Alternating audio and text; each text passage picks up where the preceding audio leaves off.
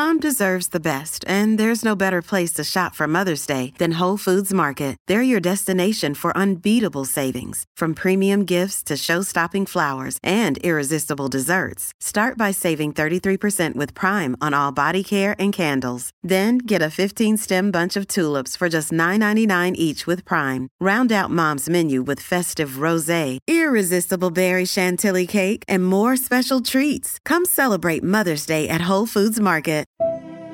The Drinking Hour on Food FM. You're listening to The Drinking Hour with David Kermode in association with the International Wine and Spirit Competition, using the best in the world to judge the best in the world. Hello and welcome to The Drinking Hour from Food FM. This week we're celebrating the end of Series 8 with a highlights edition. The FT columnist Alice Lascelles talks cocktails. Sarah Abbott, MW, has a cri de coeur for old vines. Carlos Agreos of Quinta Noval talks about the Douro. The Isle of Wight Distilleries' Xavier Baker talks about innovating with gin. Plus, there's the renowned Bordeaux expert Stephen Brooke. And find out what happened when I tried my hand at blending a Bordeaux red. The Drinking Hour on Food FM.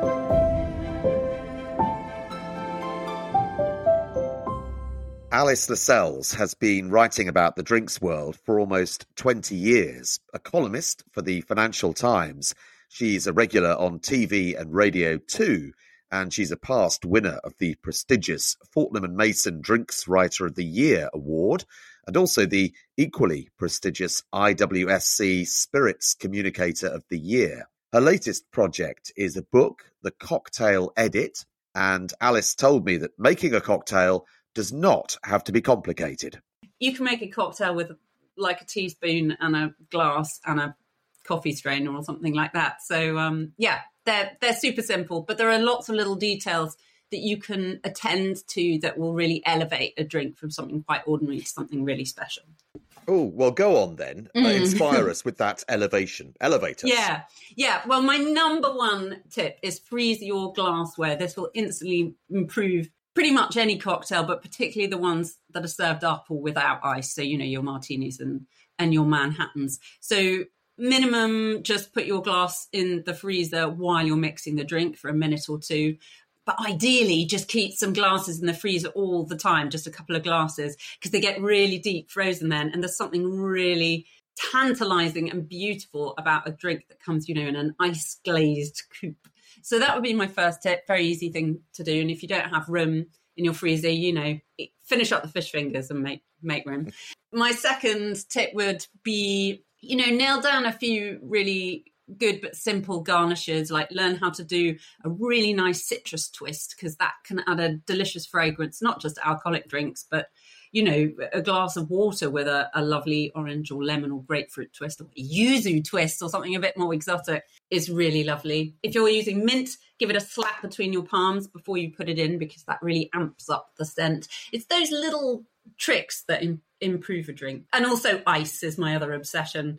Using lots of ice, good quality ice, big cubes of ice, because it will work much harder in the drink and you'll get a drink with much better definition, but also not too much dilution. My pet hate is like a gin and tonic with two little melty ice cubes in it. Can't stand it. Drives me mad. No. Yeah, same here. My gin and tonic just needs to be cold, properly cold. And yes, pissy little ice cubes are a bugbear of mine as well. But I'm kind of fascinated how often when I say that to people sort of suck their teeth and say, "Oh, that's very extravagant using lots of ice." But I mean, we are talking about frozen water here. Of all the ingredients to use in a drink, it's probably the least extravagant one of all. But also there's almost, particularly amongst Brits, there seems to be almost moral discomfort about using ice. And I looked into this. Why do we feel so weird about ice? When you look at America, you go and stay in a hotel and there's an ice machine on every corridor in a hotel, and you can trace it right back to sort of the Charles II. The aristocrats were putting ice in their drinks, and this was identified as a sign of the empire's sort of moral decline. So we've always had this sort of anxiety about using ice, and the Victorians also were shocked by having to use straws to drink icy drinks, and they thought that was all terribly rude and stuff. So yeah, we don't make it easy for ourselves in Britain, but I'm trying to change our attitude to ice. Yeah, good for you. I mean, the Victorians, frankly, what were the Victorians not shocked by, to be honest? Yeah. Let's face it. But I know what you mean. You can wait 15 minutes for some ice in a hotel in Britain, whereas you just go into by the lift in an American hotel, as you say, and you get masses of the stuff, which is fantastic. Yeah. One of the things I love about being in the States and having drinks properly cold. Where are you on clear ice, by the way, rather than the ice that we tend to make at home that is not clear? Yeah. Well, I mean, obviously, clear ice is really stunning. The reason ice is cloudy is not because of impurities in the water. It's actually because of little air bubbles that are trapped in there. So if you, unfortunately, purifying your water or boiling it, so I've tried all of these things, it doesn't make any difference really to whether your ice is clear or not. It is possible to make crystal clear ice at home, but it's incredibly labour-intensive, time-consuming process. Not one I've got time for, although there are lots of guys on YouTube who will show you how. But if I want really clear ice, there's a great little company in London called Ice Studio who nearly went bust during lockdown, who I came across. They nearly went bust because all the bars were closed. So they started doing home deliveries, and now they do that all the time. And you can buy, a pillowcase full of beautiful ice blocks or balls or ingots from them. And it's beautiful stuff. And that's what I used to shoot my book. Everything in the book is, my glassware. The drinks are all made with real ingredients. I've made the drinks. So this is real. It's very easy to make drinks that look like that.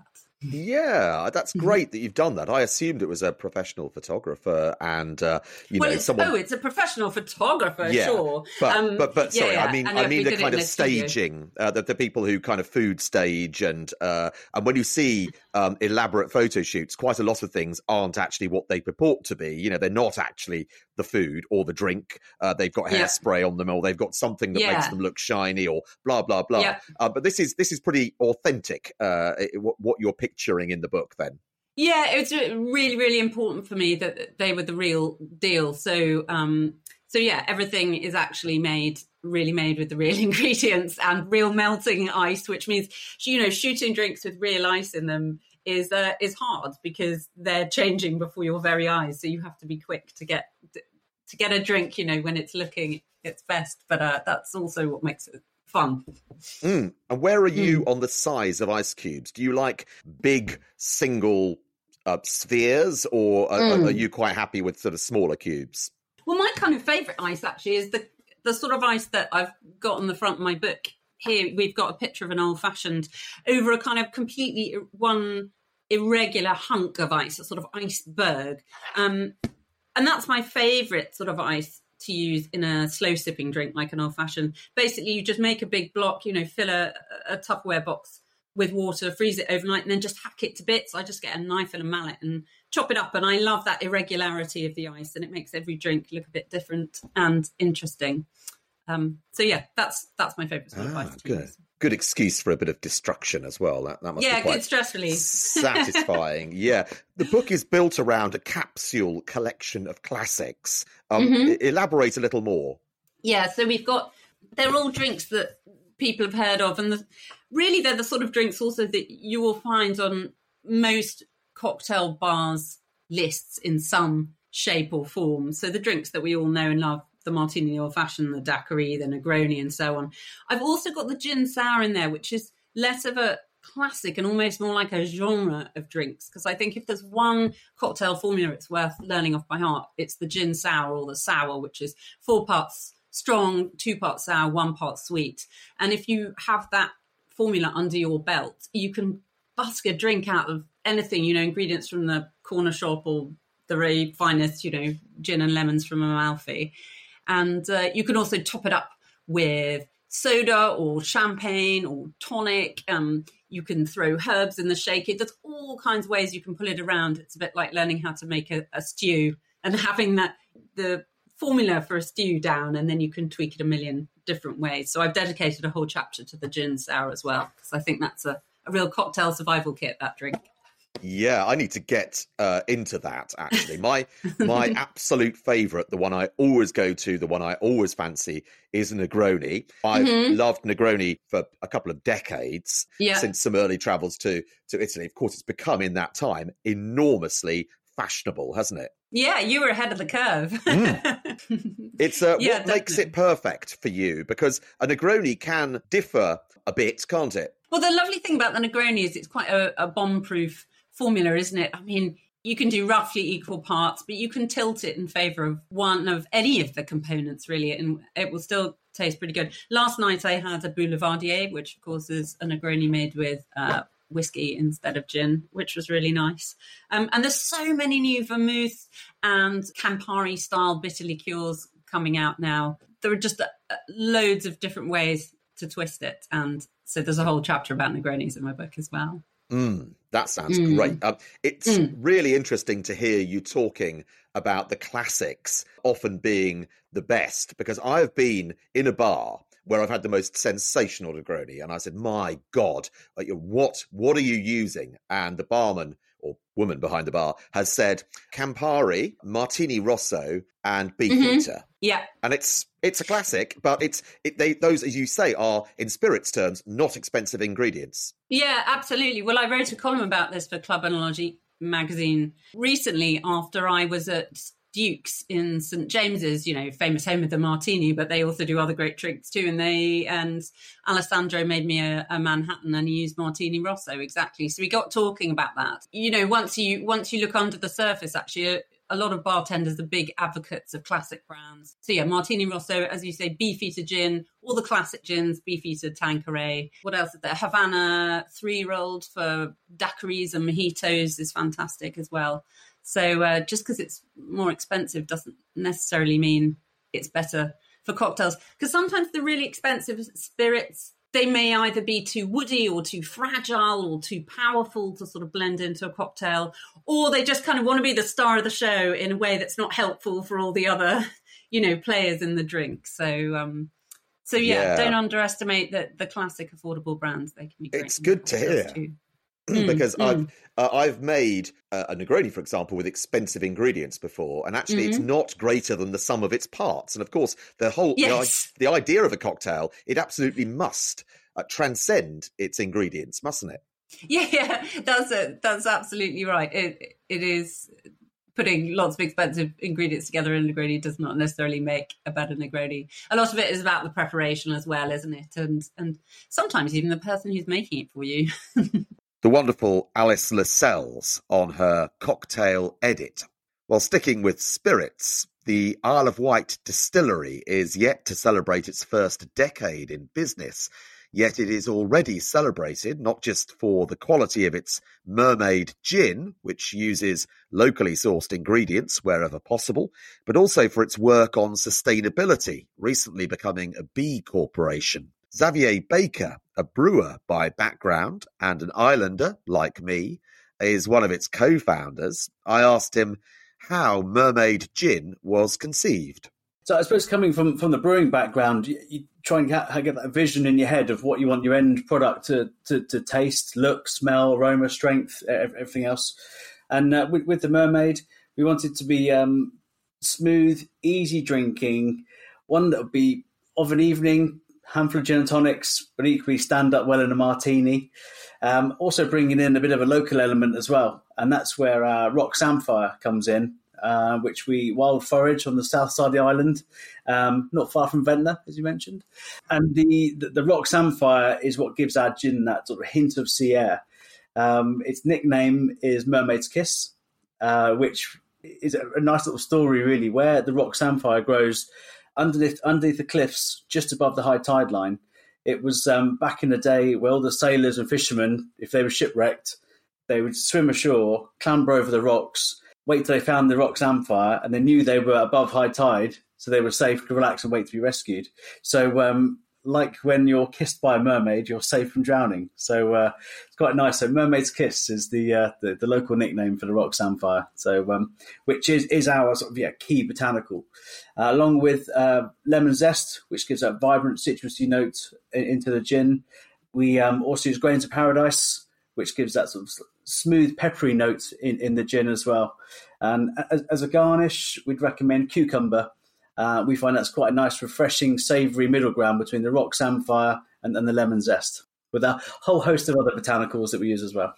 Yeah, and the rock samphire is a great idea and brings you that connection to the sea, which is everywhere you go on the Isle of Wight. You can pretty much see the sea, and it's a really good bit of local sourcing. But going through your ingredients list, I was really struck. As I say, I grew up on the island, but there were loads of things I had no idea you could get on the Isle of Wight, including citrus. True. So we launched in the summer of 22 the Mermaid Zest, which is grapefruit led.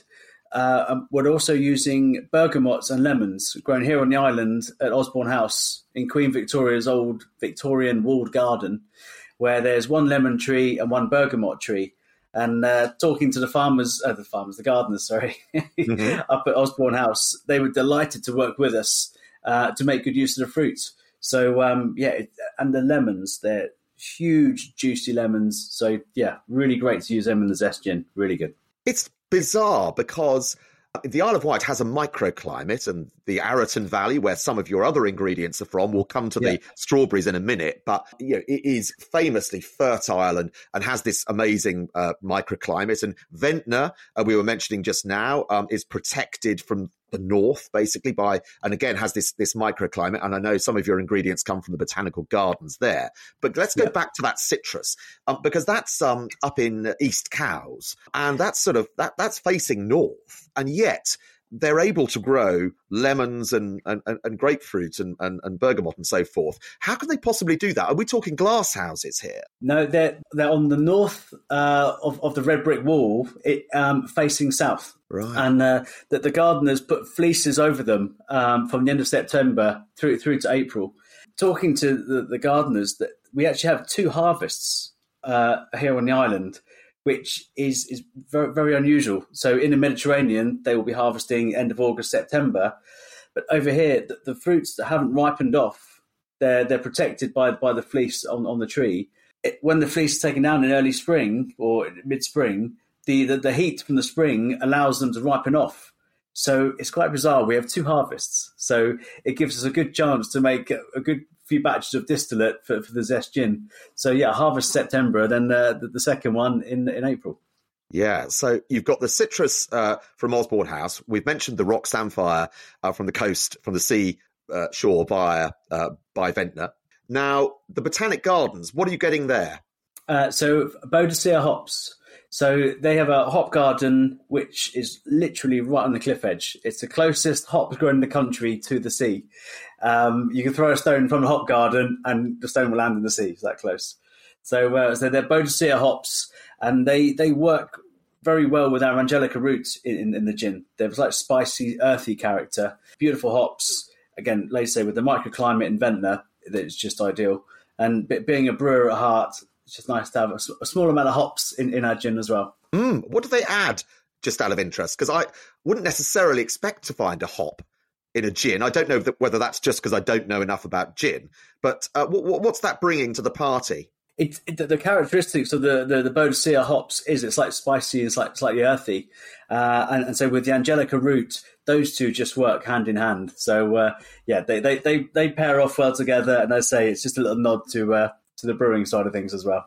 Yeah, and of course, it's not a gin without juniper. You can't be getting juniper on the Isle of Wight for sure. Well, there are 7 juniper bushes on the island. The trouble is, if we were to harvest any of those berries, the locals would know exactly where they've gone. So we best leave those alone.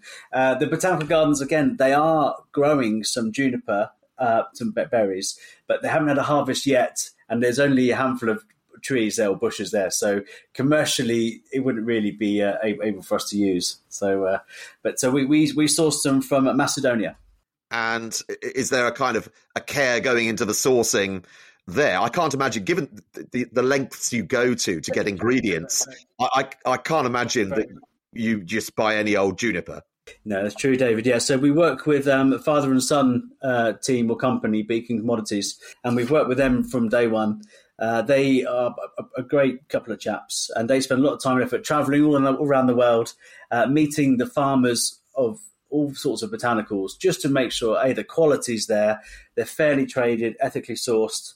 So they do a lot of the hard work for us and give us the guarantees that they're good quality and from a good source as well. I promised I'd mention the pink gin as well. And when I tasted this, I did so with a degree of trepidation, because I'm quite old-fashioned in my gin tastes. I like it to be juniper-led. I like good citrus. It's why I like the original Mermaid gin so much. But actually, and pink gin can sometimes be a little bit sweet for me. But you've managed to avoid any kind of sort of cloying sweetness with the pink gin. Again, I'm assuming that's entirely deliberate. It's a style thing. It is, and it was a difficult one to try and get the sweetness level right, because a little bit of sweetness from the strawberries. There's the natural sugars in the strawberries, but without going too sweet. So we're trying to sort of keep the disconcerting gin drinker happy, but also for people that might something sweeter, it's a stepping stone for them into the gin world as well. So the strawberries come from Arroton Valley, from Ben Brown, who's a local farmer and good friend, and they're the ugly, wonky strawberries that aren't beautiful enough to go into strawberries and cream. So we get them from him, and he charges us for them. Being a farmer, no chance of us getting them free, and so we infuse those in our Mermaid original, split the batch, redistill it, and then add them back together. So that's how we get the pink, real sort of vibrant, sort of fruity notes in there, a slight bit of pink hue, and then we also have the natural sugars remaining in there as well from the strawberries. Xavier Baker on the wonder of local sourcing for the Isle of Wight Distillery's Mermaid gin. There's a vodka too. And that pink gin, by the way, an IWSC gold medal winner. So do try it. Bordeaux is the world's largest fine wine producing region, well over 100,000 hectares, more than 4 times the size of Burgundy, for example. It is also the most famous wine region in the world, although Burgundy probably gives it a run for its money. Stephen Brooke is an acclaimed Bordeaux expert, the author of the recently released 4th edition of The Complete Bordeaux, and it was a great pleasure to invite him onto the Drinking Hour. I asked him what made Bordeaux so special. It's a combination of factors. Climatically, it's just in the right spot. It's got some maritime influence, which gives the wines their freshness. It has different but magnificent soil types, which are perfectly adapted to the major grape varieties of Bordeaux. And something that perhaps isn't talked about so much, but since the 18th century, there's been a very strong commercial structure in place. It was the nobility that owned the vineyards, but there were a large number of Irish, Dutch, British merchants based in Bordeaux, and it was their task, as it is today, to distribute the wines, to sell the wines, so that the nobility didn't have to sully themselves with dirty commercial matters. But that created a sort of worldwide network and demand for the wines of Bordeaux. So as I say, it's a mixture of different factors. A very good summary. Bordeaux's impact is felt all over the world, of course, and not just the quality of its wines. Its legacy has been all sorts of factors in terms of grape varieties and blends, hasn't it? Yes. I mean, it's been the model for countless other wine regions in the world. I mean, Napa Valley is an obvious example, or Coonawarra in Australia. These are regions that have tried to not copy, but to emulate the magic of Bordeaux by planting the same varieties and aiming for a similar climatic background, which would allow them to make wines that would have at least a passing resemblance to Bordeaux. But of course, Bordeaux is sui generis. Nothing tastes quite like Bordeaux except Bordeaux. But there are other regions in the world that have clearly been influenced by Bordeaux and which do make extremely good wines. In your introduction, one of my favourite parts was where you try to identify just what it is that makes Bordeaux what it is in terms of, as you say, it's been emulated all around the world, and yet there's something I called it a je ne sais quoi there.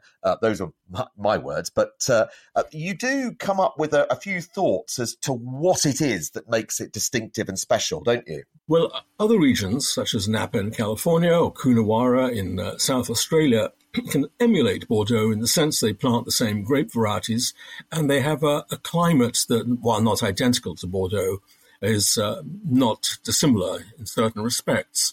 So it's not a foolish ambition for those regions, and there are others, like the Tuscan coast, that try and produce wines that are, as I say, emulate Bordeaux without actually copying Bordeaux. But what Bordeaux's got, which these other wines or other regions can't really establish, this is a term I've pinched from our best wine writer, Hugh Johnson, cut, which is there's something on the palate that there's fruit, of course, but there's also some acidity, there's tannins, there's structure, there's a compound of different elements that keeps the wine lively on the palate and also gives the wine its capacity to age. Cut is a personal and rather not very accurate term in a way, but I understand exactly what is meant. And you won't find that so much in Napa Valley. In Napa Valley, you get all the ripeness of the Bordeaux varieties, a plushness, a generosity of oak usage and so on, but you're unlikely to get that brightness, that cut that you can find, I think, only in Bordeaux. Yes, I mean, as you say, Hugh is a great man from whom to borrow, and he does have this ability to identify things like that and write about it so beautifully. You talked there about the soil types, two major types, gravel and clay limestone. Just expand a little on those soils and what makes them special.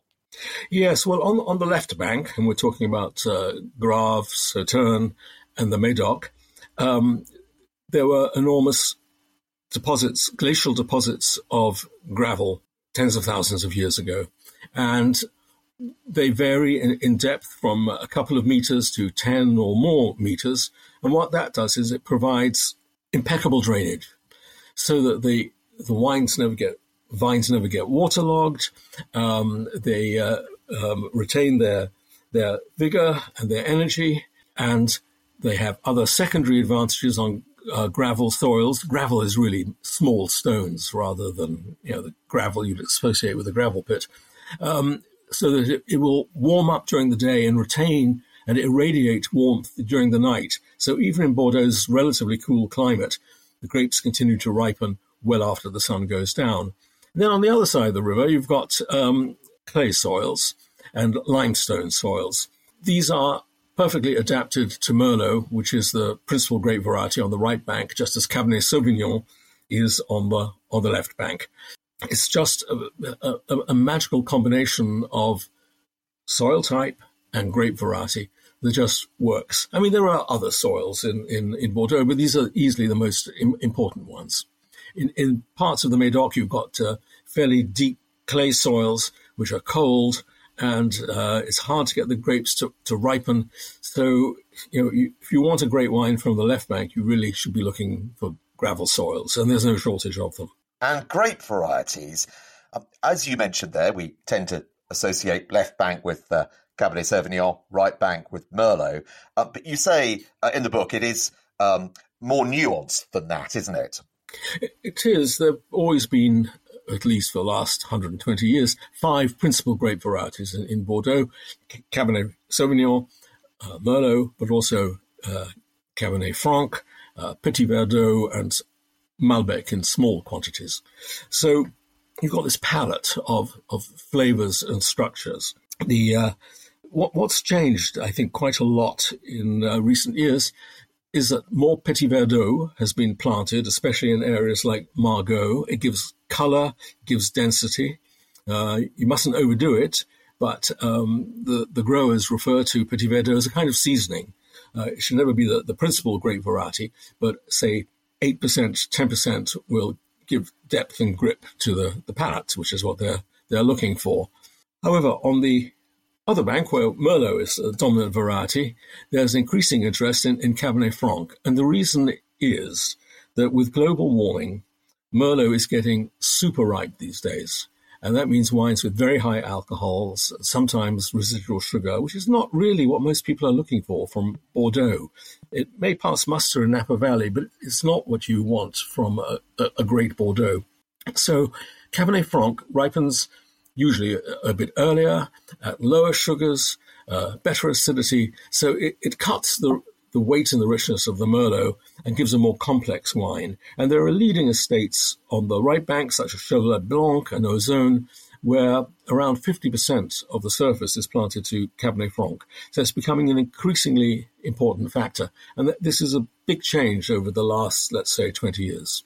I'll come to climate change in a moment, because it's really reset the dial, and it's fascinating and worrying at the same time. But let's just stick with the grape varieties for a moment more, because you devote some of the introduction to those varieties, obviously, they being so important. And you also have the percentage figures of plantings, and there's strikingly more Merlot than Cabernet Sauvignon, despite the fact that Cabernet tends to be the one that's revered the most, doesn't it?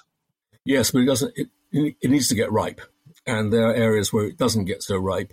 And remember, there's a large area in Bordeaux that is, unkind people would say they should rather have planted potatoes than vines, but they're fairly undistinguished soils, especially in regions like the Entre-deux-Mers or Bordeaux Supérieur. I'm not saying these are bad wines, but they're relatively simple wines.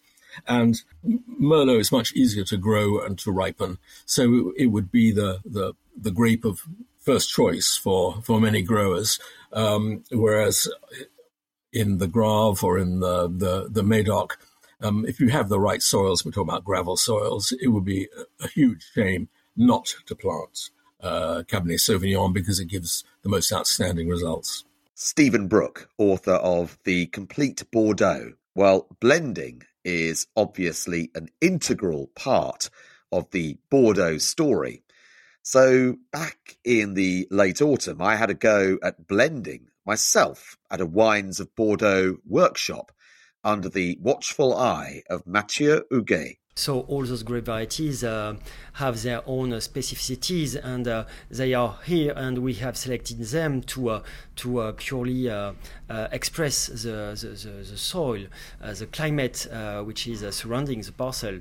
So for instance, Merlot is very well adapted onto clay and limestone soil. In comparison, it's better to implant Cabernet Sauvignon on the gravel soil, which is very drainy and not fresh compared to clay and limestone soil. So really want to adapt, and then we can appreciate that the result in fact is not the same. So if we speak about Merlot, we speak about roundness, we speak about suppleness too, and it's very expressive, demonstrative in a sense.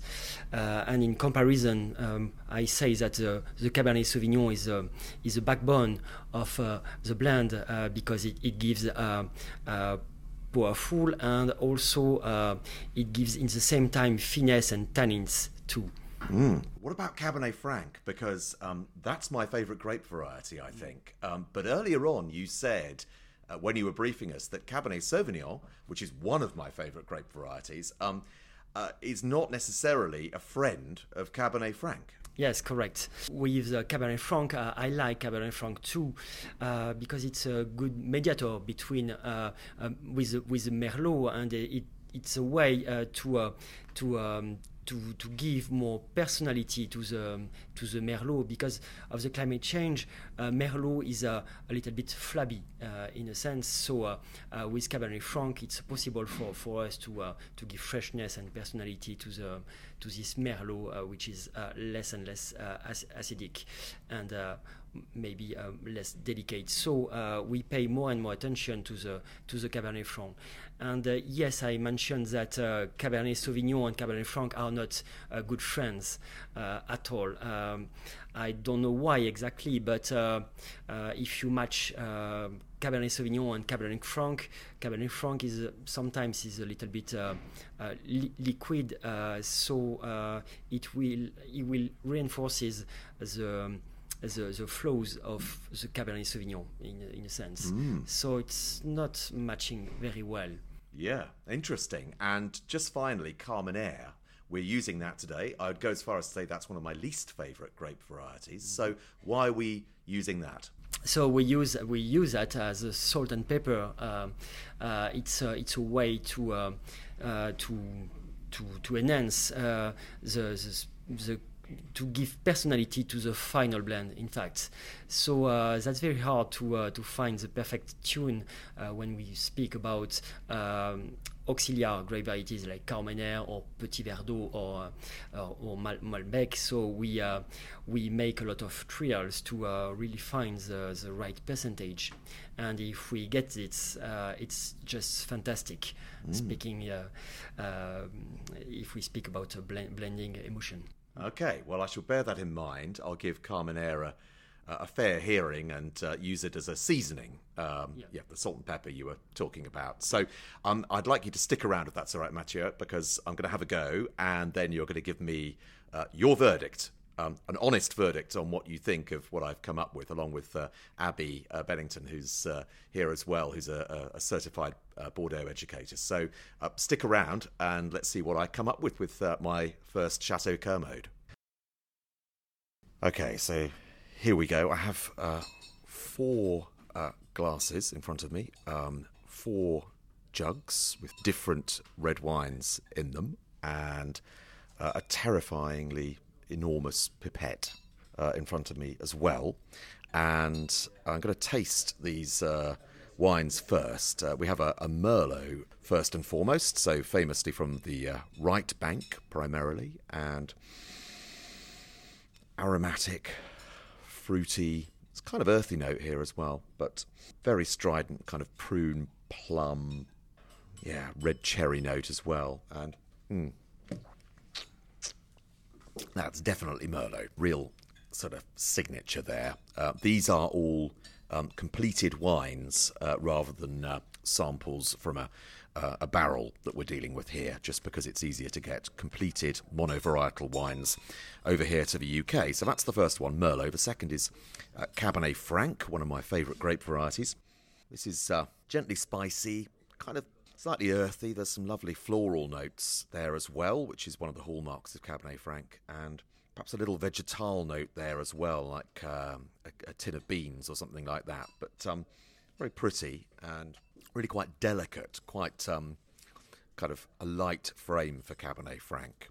The third, some would argue the king of Bordeaux, Cabernet Sauvignon, this left bank's signature grape variety, and this is quite ripe actually, black currant, slightly leafy, black cherry, it's a kind of granite kind of note to the nose, maybe stony kind of character, and on the palate, you've got this ripe fruit, quite assertive tannic structure there, really, again, signature Cabernet Sauvignon. And then finally we have Carmenere, which is an old grape that's made a comeback, most famous most recently in Chile, of course, and it's been introduced by Mathieu as a grape variety that is the salt and pepper, effectively the seasoning of any blend, and quite vegetal on the nose. Some dark fruit there, dark berry fruit, quite muscular and quite assertive. And I think in my blend, this is going to take a very small role, very much a supporting role, if any role at all. I may, of course, decide not to use it. But yes, seasoning potentially. So we have 4 different made wines, all representing these 4 different varieties. And I'm going to blend them together to produce my knockout blend. So that's the next stage. Right, so I have now completed my winning blend, and I kind of surprised myself actually, because I didn't expect to use as much Merlot, and I maybe expected to use more Cabernet Franc, but earlier on we've got Cabernet Sauvignon in here as well, and earlier on Mathieu warned us that Cabernet Sauvignon and Cabernet Franc are cousins but not necessarily friends, and that that made me think, rather. And actually, as I've played with this particular blend, I've really surprised myself by favouring a greater level of Merlot than I was necessarily expecting. So in the end, my blend is 50% Merlot, 35% Cabernet Sauvignon, 10% Cabernet Franc. I think I expected to use a little more than that, but it's there for hopefully the freshness. And also 5% Carmenère. And at the beginning, I did wonder if I'd use Carmenère at all, but my experiments did suggest that actually, just as Mathieu said, salt and pepper, as seasoning, it was a really useful blending partner. So I'm very happy with my finished bottle here. Chateau Kermode. We'll see very shortly what the experts make of my blending skills. Okay, so it's the judgment of Fitzrovia because I have my completed blend. As I was explaining just now, I ended up using more Merlot than I thought I was going to do, just based on my trials, which I was quite surprised by. I thought I might go a bit Cabernet Sauvignon dominant, but I didn't in the end. I went 50% Merlot, 35 Cabernet Sauvignon, 10 Cabernet Franc, bearing in mind what you were saying earlier, Mathieu, about the Cabernet relationship there.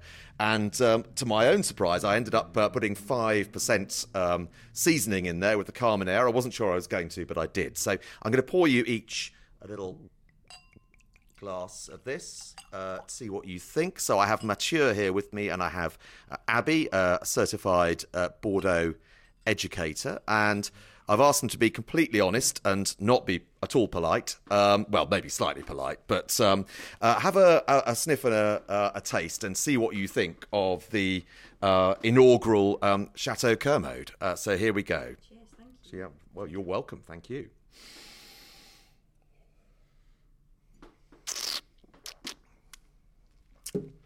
Well, I'm not going to give my own tasting note quite yet. Reasonably happy with this. But then it's not about what I think, really. It's about what our experts think here. So, first of all, Mathieu, what do you make of what I've come up with? I'm surprised and happy that you learn very fast in terms of blend, because I have the sensation that your blend is already very linked together, and I feel the part of the Merlot which is a little bit grainy and not aggressive at all, and or I also feel some freshness, which is so important in Bordeaux blend. Congrats. Oh, David. Wow. All right. Well, thank you very much. This man has not been paid to say this, by the way. I honestly did say Abby can pay testimony to this, that I asked you to be honest. So, Abby, what do you reckon? You don't have to be polite either. I don't have to be polite, but I will be, because it deserves to be polite. I couldn't agree more with Mathieu. I'd like to find fault with it, but I can't. This is absolutely packed with those black and black rich fruits. Really elegant, and I love the little blueberries coming through from that Merlot. Really lovely, and that little backbone of tannins that you have, nicely judged. Oh, well, thank you. I mean, when I was saying to you, I was surprised by how much Merlot I'd used.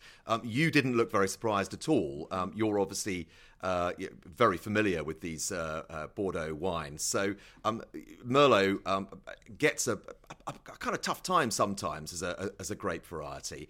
But actually, in the blend, it really is a massively useful ingredient, isn't it? I think it comes into its own in a blend, and I think that's it's a much maligned grape variety when it's a single varietal, but when it works in harmony with these other varieties, I think it really does sing, and it is done in this glass, so thank you. Well, thank you. Well, that was a really fascinating experiment. That is the first time I've ever blended a red wine. I've done it once with white, and well, maybe Chateau Kermode is going to take the world by storm. Let's see. But Abby, Mathieu, thank you very much indeed. The Drinking Hour on Food FM. You're listening to The Drinking Hour with David Kermode in association with the International Wine and Spirit Competition, using the best in the world to judge the best in the world. Old vines can produce wines that are truly transcendent, often from ancient varieties that have come close to extinction and frequently from forgotten vineyards. There's also evidence that these veteran vines are actually fit for the times, proving their worth by adapting far better to climate change. Yet old vines are still being grubbed up at an alarming rate. Master of Wine Sarah Abbott is co-founder of the Old Vine Conference, and she told me why the cause is so important. They are part of a kind of underestimated heritage of wine, cultural heritage and agricultural heritage.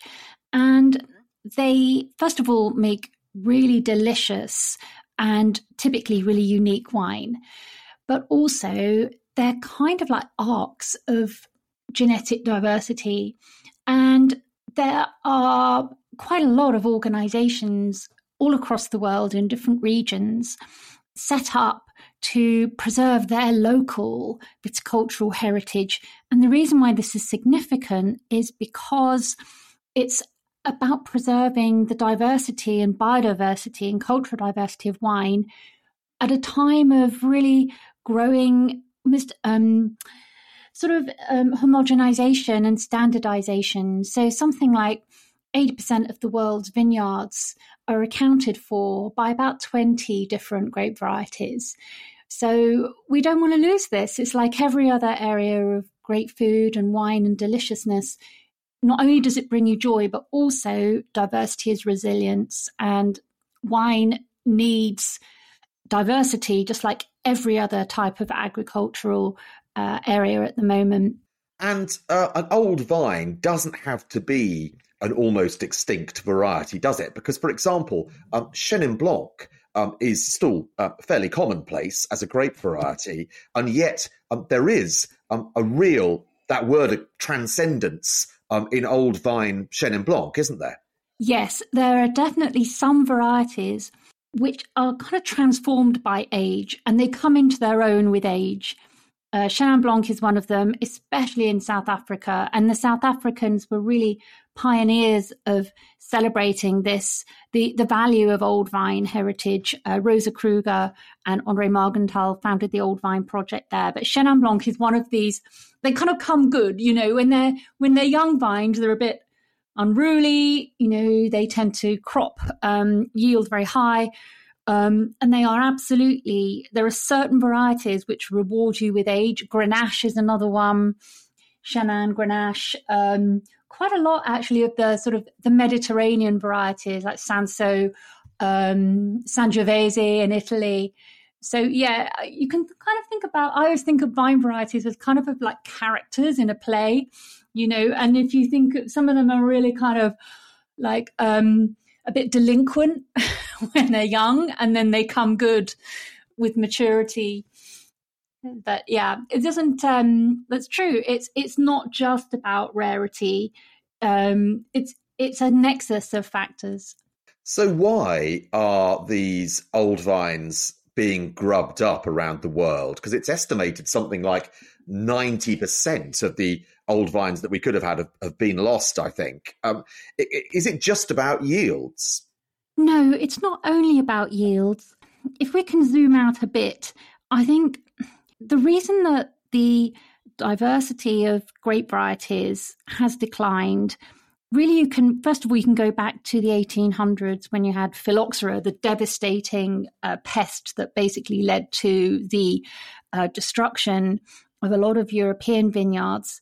But then after the Second World War, the whole trend for farming is when literally societies were afraid that they would not be able to feed themselves. There was this, what was thought of was as a kind of an improvement of agriculture, where a lot of the more like cottage agricultural practices, very localized, were apparently what they thought they were doing was improving it, and this led to a kind of a standardization and the sourcing of new planting vines from nurseries rather than taking massal cuttings from your existing vineyards and so on. I mean, wine as an offer has become truly global now. You have new markets, new consumers for wine that have emerged. and that's fantastic. But also you have declining consumption in some of the traditional markets.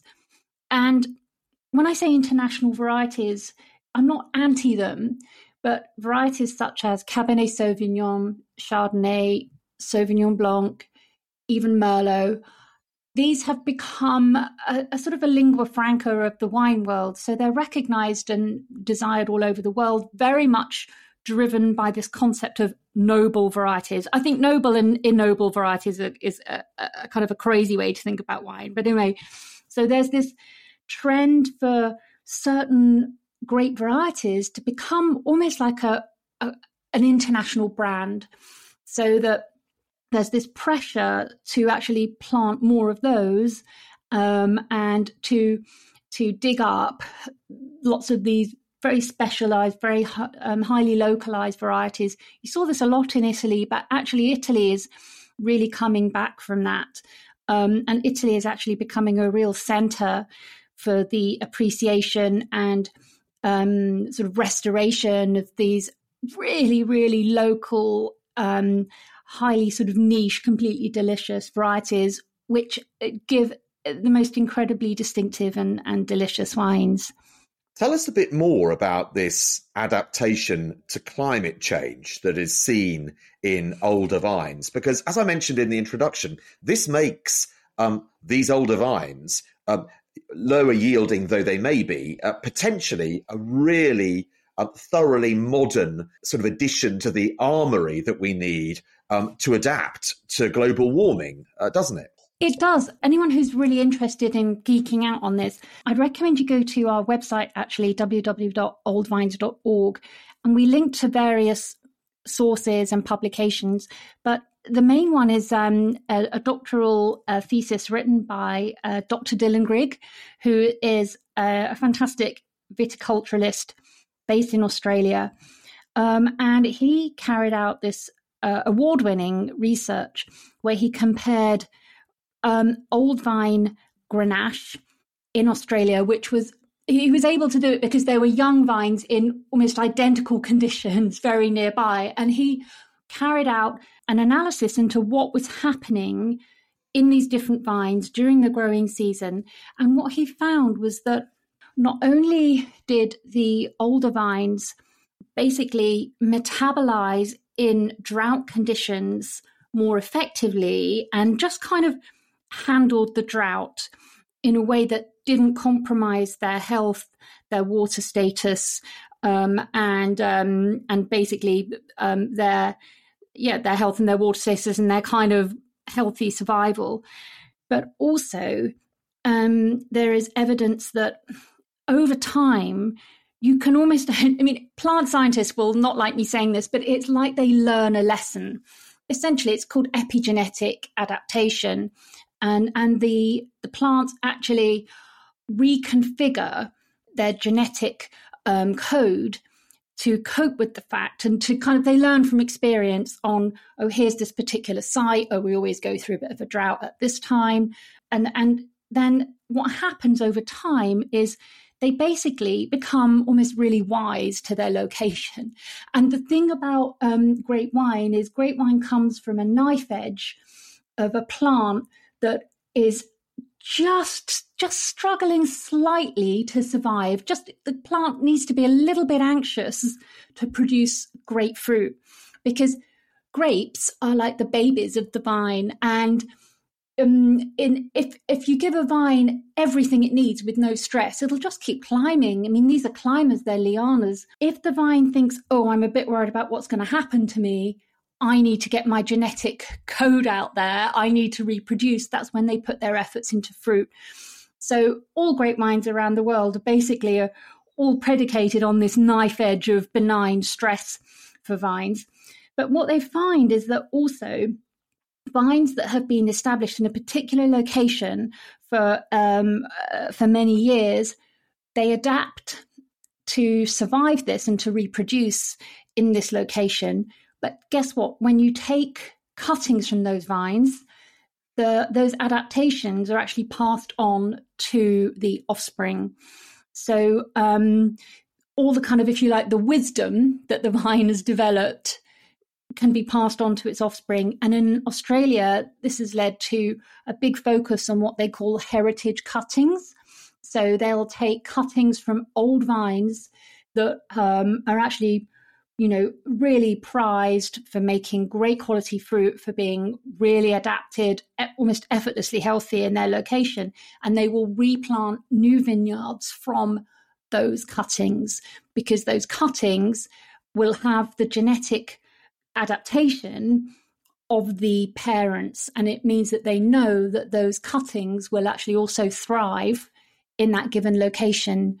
So this is the other thing about these old vines and this genetic diversity, is that if you just get rid of them and you plant standardized clones from a nursery, there's all this adaptation and, if you like, wisdom and understanding of the environment that is lost.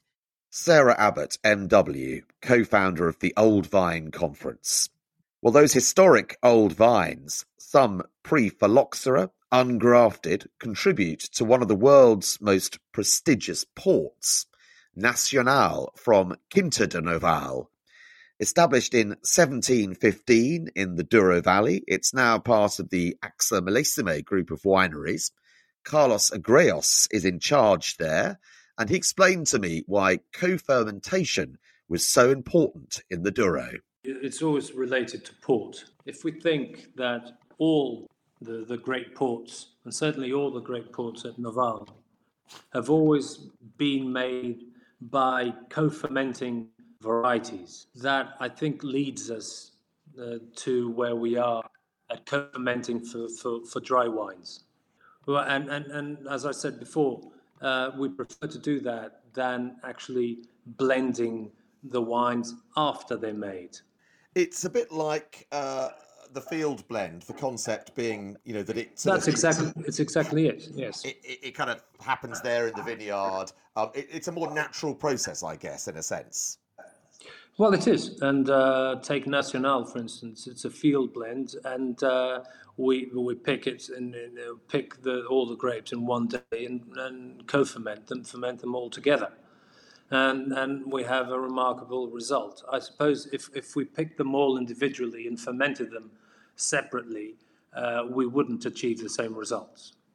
So there's a lot of chemical reactions going on during co-fermentation that, in our view, produce better wines.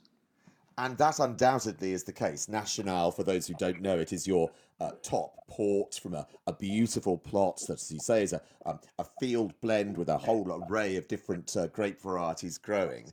But yes. This might sound like a very basic question, but surely not everything can be ripe at the same time on the same given day that you pick. Okay. I'll two things there. That you're correct, absolutely right. Not all varieties ripen at the same time. But in the case of a Nacional, or the old traditional old vines, as we call them, with mixed varieties, they were planted like that on purpose. So that means that when you decide to harvest, you are actually picking varieties that are overripe, some that are just ripe, and others that are underripe. And this blend together gives us a homogeneous must every year. You see, that was the concept of old vines and mixed varieties. We try and co-ferment them as ripe as can be, or very close to ripeness. And that is not very complicated in an estate like Noval, because as you've seen, we have all the exposures around the mountain and all these different altitudes and microclimates to choose from. So we always manage to find grapes at optimum ripeness and then add 2 or 3 together and co-ferment. So the different realities, we either do field blends or choose 1 or 2 or 3 and blend them together. And Touriga Nacional, you mentioned that one of your top grapes, it is a grape that is so beautiful, so aromatic, perfumed, delicate, but also with some real power and definition and structure there. Would you say that Touriga Nacional is the top grape of the Douro, or is that a grotesque simplification? It wouldn't be fair also on some other varieties, because they all have their top. But Touriga Nacional is certainly one of the most rounded of grapes, because it has a fantastic color, beautiful, aromatic, really works with ports and reds. It's a stunning variety, but and for single varietal wines also. But it wouldn't be fair on Touriga Francesa, because it has a lower alcohol than Touriga Nacional, but the structure and power behind Touriga Francesa sets it up as a base grape variety for almost all of the Douro blends. So yes, Touriga Nacional is at the top, but we can't rule out Touriga Francesa, and also Sauzão for the massive colour it carries, and so we could go on. But overall, Touriga Nacional is a great variety. What you really have with all of those grape varieties is combined with the extraordinary sort of geographic nature of the Douro Valley and the various different aspects and altitudes that you have to deal with as well. You really have this kind of extraordinary palette in front of you, don't you, as like an artist, effectively, to be able to create a wine or a port in much the same way as an artist might a picture. Well, it is in a certain way, because we walk the vineyards every single day during the harvest to exactly find where those musical notes are to create our song, if you like to put it that way. Carlos Agrejos at Quinta Noval, concluding our highlights from Series 8 of The Drinking Hour. Hope you enjoyed those. Thanks for listening, and do join us next time for the next edition of The Drinking Hour. The Drinking Hour on Food FM. You're listening to The Drinking Hour with David Kermode, in association with the International Wine and Spirit Competition, using the best in the world to judge the best in the world.